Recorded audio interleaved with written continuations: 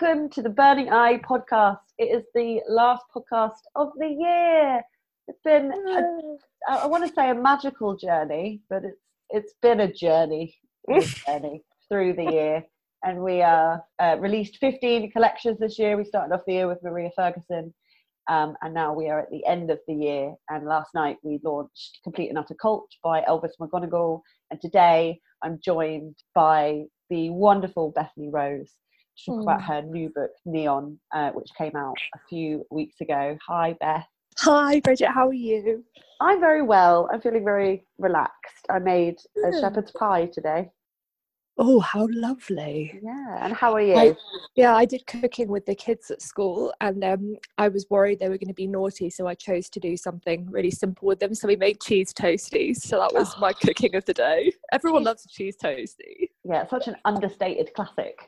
And you have to get the little toasty maker that makes it go into triangles as well. It's the best part. Yeah. Do you know what? For years, I didn't realise that you needed a specific device to be able to do that. And I was just like trying to cut like weird grooves in my sandwiches and put them in the toaster. Yeah. I know what I'm getting you for Christmas. So, Betty, as I was just saying, it's been a year, hasn't it? It's been quite the year. And obviously your book has come out right at the end of this completely maddening state of society. Yeah. How are you feeling about it? Yeah, I think I found it quite an interesting experience because I was really unwell for quite a long time, and I was starting to get a little bit better at the very beginning of lockdown. So for me, the isolation has almost been double-fold, because before the first lockdown, I had been isolated for maybe 6 or 7 months. So when it first came about, it didn't feel that different for me. And I think something that I found in this lockdown is that actually I found it easier to navigate than some of my friends, because I am used to some of the emotions and things that it has brought up for people that aren't so used to those things, like isolation, not being able to go to places, not being able to leave your home, not being able to access things. Those are not new things for me. So I felt like, actually, in terms of like how mentally I dealt with it, I think that I didn't find it easy by any means, but I didn't find it that different. And I think there's such an emphasis as well on all of us to be like human doings, like we're always doing stuff and not being.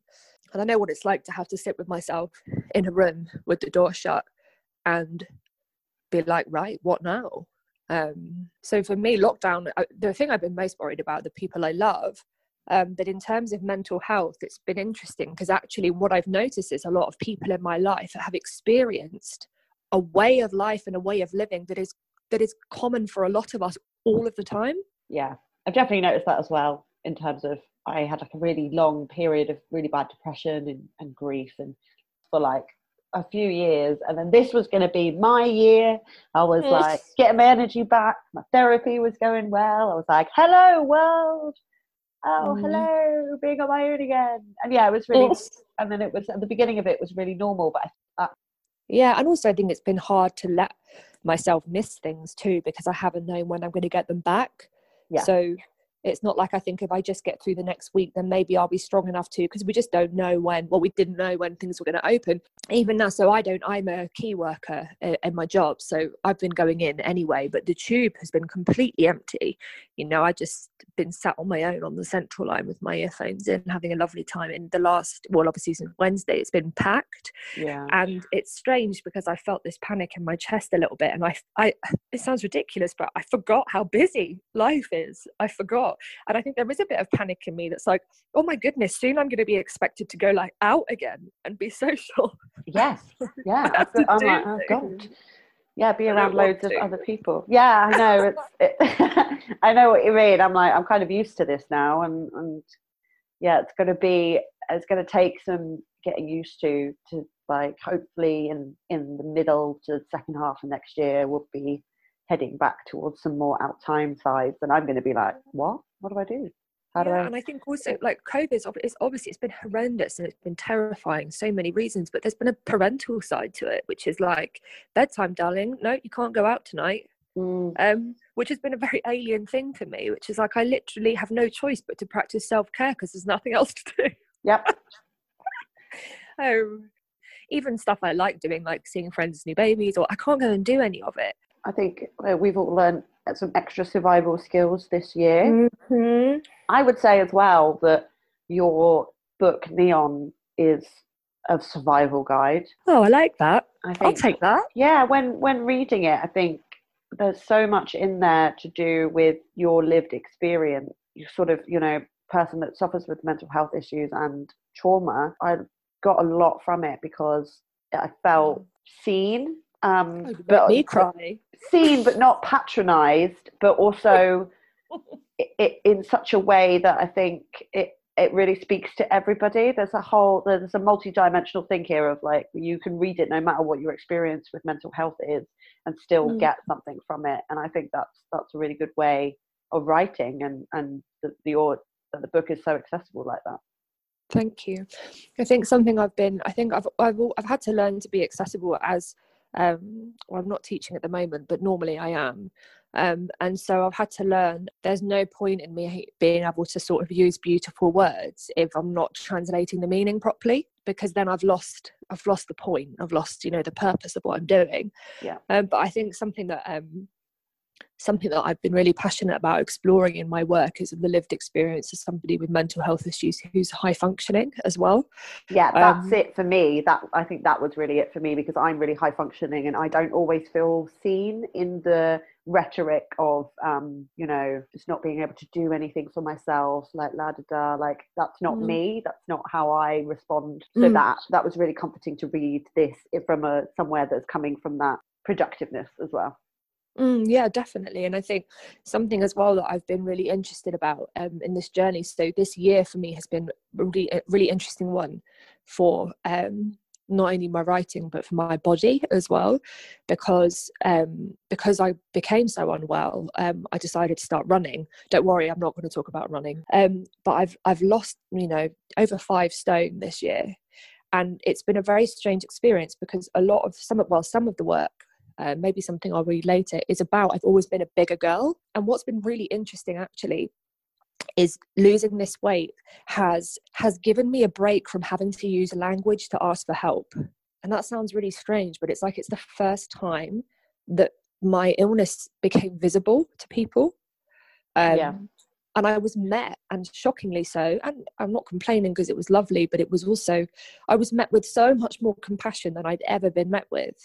And it was also the illest I've ever been. But part of me wanted to say, this is not new. It's just more frightening to you because you can see it.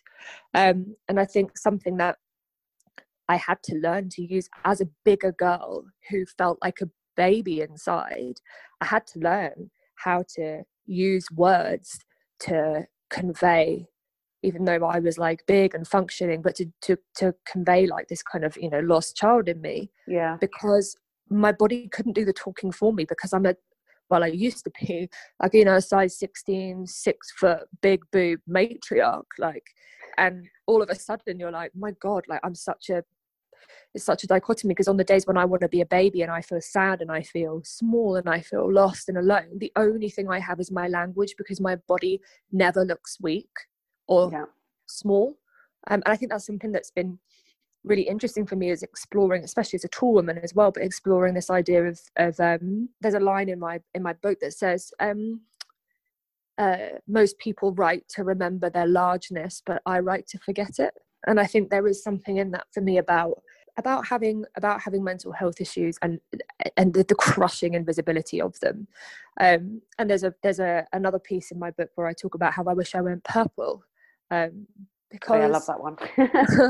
Because if I went purple, everyone would be like, my God, Beth, what the hell are you doing? Go home. Or, oh, I made her an extra meal because I saw through the window she was glowing purple. Or I just think, my God, I'm so sick of I'm so lucky that I can use words, but sometimes I'm so sick of always having to ask for help and always having to talk about help. And sometimes it's a pride thing as well. When it's your body, you don't even have to ask, you don't have to do anything. And that has been a really interesting experience for me this year, because it's been completely opposite to anything I've ever encountered really in my life, to what it's like to be somebody with chronic crippling depression, well, diagnosed bipolar, who's skinny. it's been a completely different experience. Yeah. And it's been interesting because it's meant that I've had to use my words less, which actually I thought would be horrible, but it's actually been quite nice to have a break from that. From having to always translate it all the time. Something to do with, I don't know, like translating into words, but my body's doing a bit of translating now. And I think sometimes as a writer, I don't know if you experience this, but I can become literally a brain on feet. I can become completely detached from my body. Yeah. And so that's why running has been quite good for me, because it's the only way that it's like putting my brain back into my skull, as opposed to it being stuck on the moon somewhere.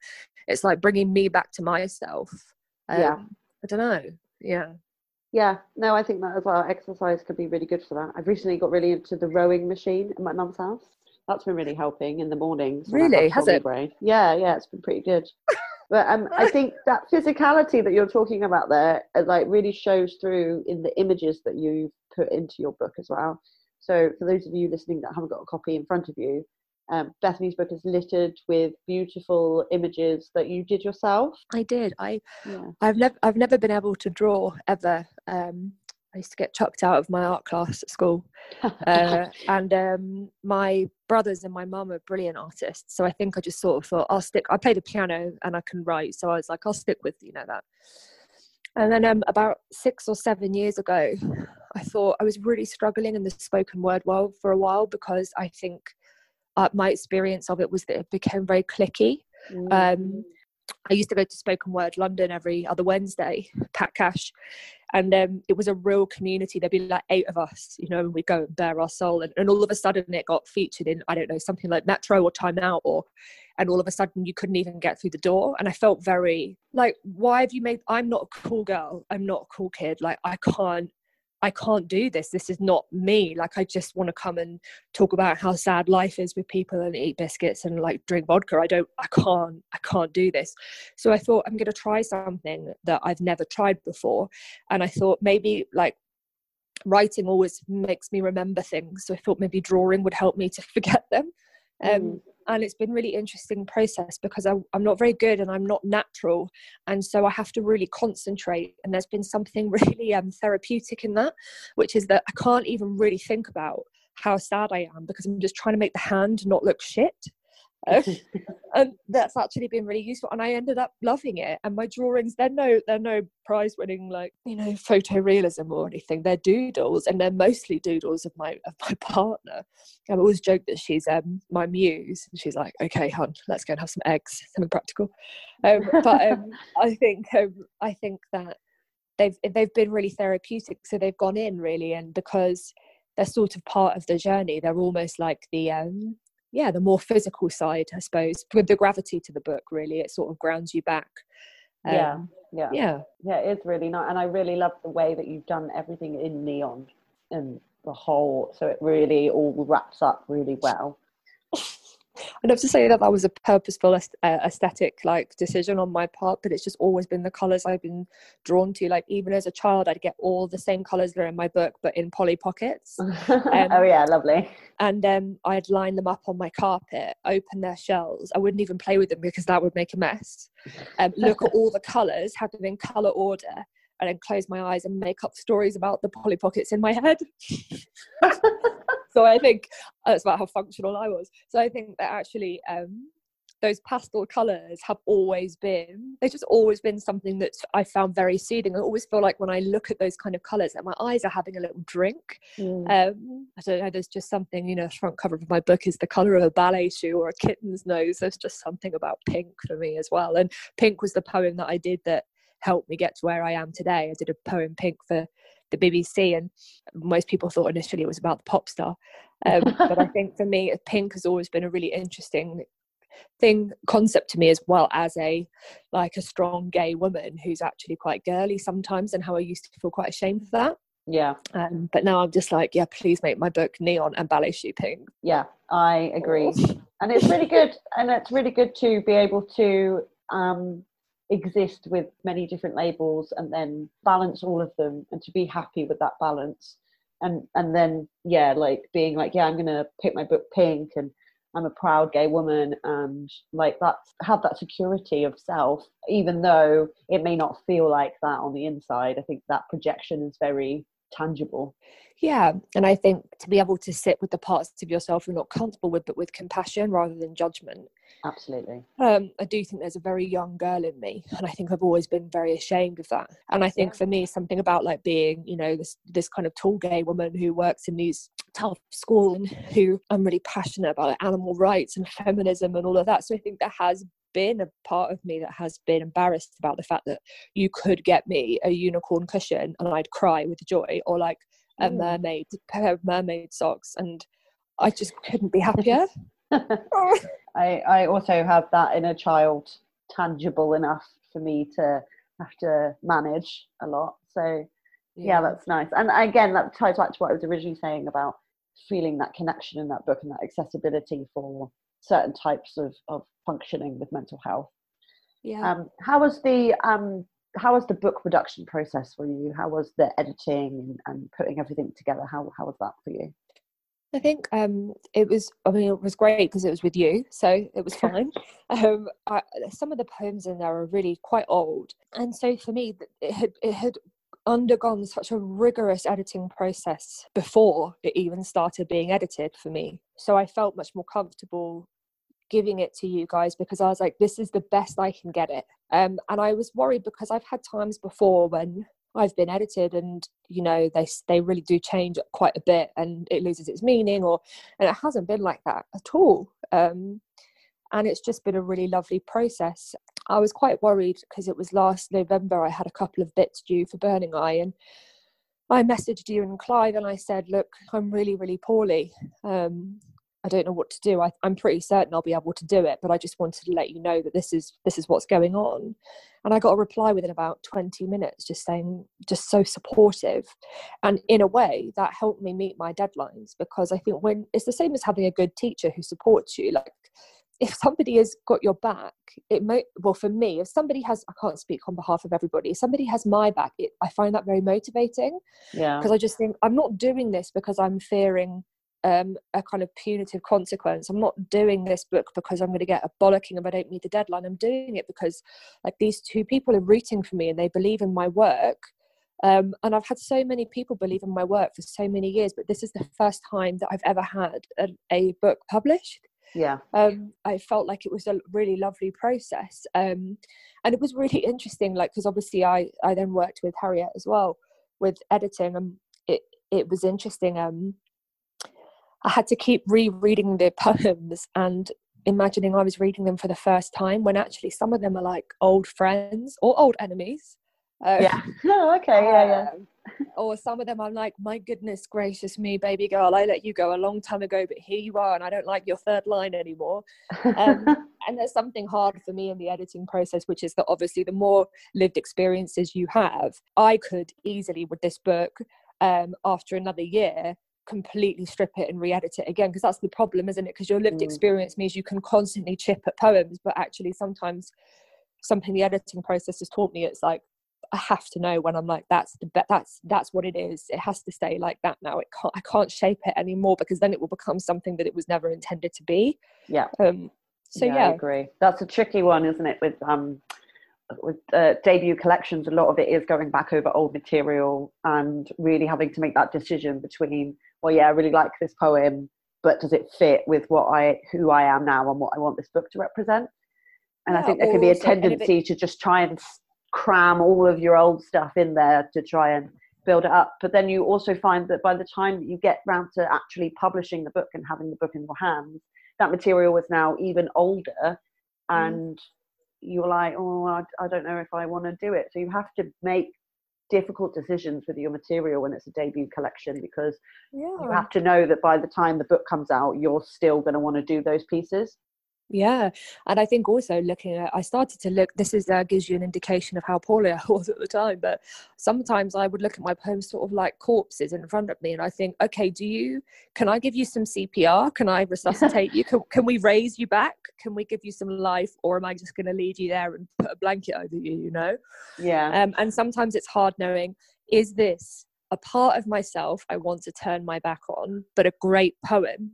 or is this a part of myself I love, but the poem isn't actually that good? And I think that has been a learning process for me too, where I'm like, oh, I'm really vulnerable and I don't like myself in this, but it's bloody good poem, I better keep it in. Whereas I've got other ones that like really sum up like who I am as a woman now, but they're not really very good. So it's like, it's really hard to make those decisions. And it's quite interesting. Like there was one poem that I left out, which was a really conscious choice for me. It was my first ever poem that I ever did at spoken word nights, at gigs, at slams. I won Genesis Slam with it, and it's called My First Day at School. And I read it. It's a really long poem as well. It's like 9 pages. And I just looked at it and I was like, this poem is why I'm here. And I love it with all my heart, but I do not want this to exist in print, because some of the stuff in it I would never say now, you know? But it was hard to let that one go, because a bit of me felt like, oh, I wanted to say to it, oh, I'm sorry, baby, I haven't forgotten you, I'll pop you in. Another part of me was like, you're not quite right, like, well done, you know, you were great when Beth was 22, but now I'm 33, I think I'm just going to leave this one at the door. Absolutely. I don't know. Yeah, well, I'm really glad that you've had a good time putting the book together, and it's been lovely. I know it's been really nice working with you, and obviously going backwards and forwards on doing the typeset with you as well was really nice. And I felt like this year, because all of you came to the Burning Eye convention last year, I feel like there's been a real sense of camaraderie between all of the poets that were there last year, and picking up each other's work. And I don't know if that was the first time you did it, but I thought that was absolutely brilliant. It was the first time that we've done it, and we did it again. Yeah, we've just done it again for our 2021 poets, but we did it on Zoom this time.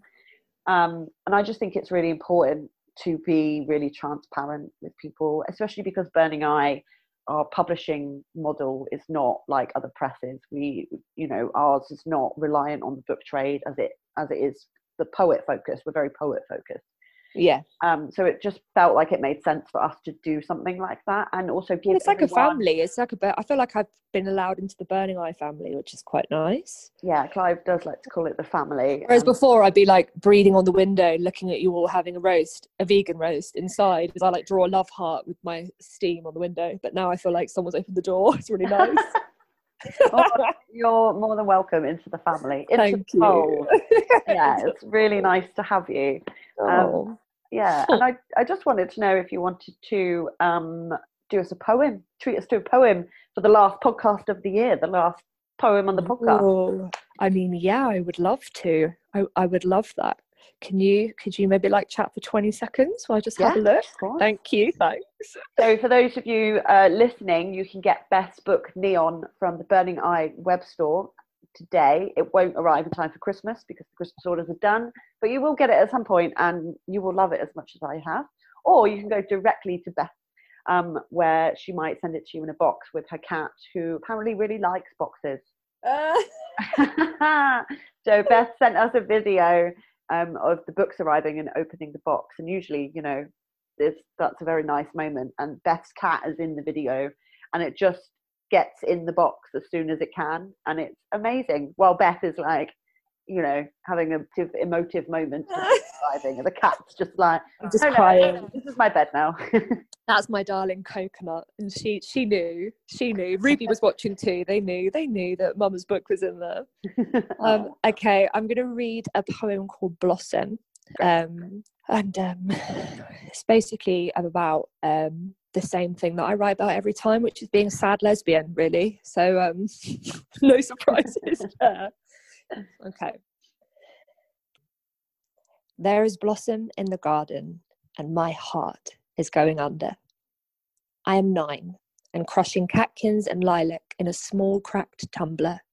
I'm making perfume to put on the insides of my wrists because I want the older girl next door to hold me on her lap like a wish, and I can't think of any other way for her to notice me than this. My limbs are pink licorice. They are as sturdy as my dolly's cot. My heart is the stone of an apricot. It is a crooked thing already, and bends only towards the side she is on. I need her. I hold my hands on the kettle as it boils, soft scald on conglomerate of flesh. The perfume will make me her martyr. I'm creating stigmata with my skin undressing. This perfume is my love for her, but on the outside, my fevered little honey blessing. I wait for it to cool by drawing around my body with my chalks, but I am not allowed outside the crime scene lines that I'm making, how much compassion there is in boundaries, how much passion there is in the breaking. And I bow out on the fresh-cut lawn with stripes mown out, and I put my lips to the bowl to taste and to see if it shouts, and I'm paying need to lip benediction with my mouth in a body that has always been less cathedral and more slaughterhouse. Children have such dangerous hearts. Ever since I realized I could make thoughts, I knew there were rocks in my diaphragm, and I learned the hard way that when you're humiliated, it's the act of someone else giving you their shame. It takes the ownership of all their bad things away and gives it to you to hold instead. And when I told a teacher, she said that sometimes, Beth, life just gives you lemons, but I didn't understand that at all. And on the way home, I bought myself a bag of lemons, and I sat and looked at them, and I wished life had given them to me. Life hadn't given me anything at all. No girl had given me anything at all. Not yet. The perfume called under the apple tree. I pour it in my hair, knock on her door, praying, notice me, notice me, notice me, notice me, notice me in my head, but no one was home. So I run to the shed. And inside the old tennis rackets there are spider eggs. I heave in the vacuum-packed air, see the neon line bubble of the spirit level softly watching me there. All this hot sun trapped in the tarpaulin, I press between my legs, and it is her name I am calling. And later I sleep with a depth I didn't know was at the bottom of me. I'm on top of the duvet, and I'm undressed and wet and freezing cold. I am 10 years old. I am 10 years old. I squeeze my eyelids shut and pray. The burns feel like an analgesic, the napalm balm of yesterday. The pain is so bad, the whites of my eyes roll back. One lap, one lap, one lap could never, ever be enough for me. I am 33 and I have climbed into so many, and still the flowers burn. I find no absolutions. This scripture is just kindling to me. When I was 15 years old, I knocked on the door again with peonies, my twins' aftershave on my skin. Home tastes like sin. We kissed, and she pinned my arms down tightly and left urgent blotches branded on my skin, broderie on glaze. There were magic marker lines on me that lasted for days and days.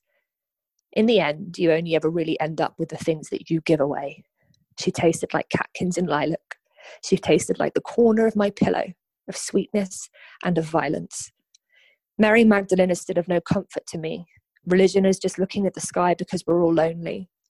I think we're all just searching for ourselves and each other. This was the summer where I realized that idols were just statues and not a replacement for a mother.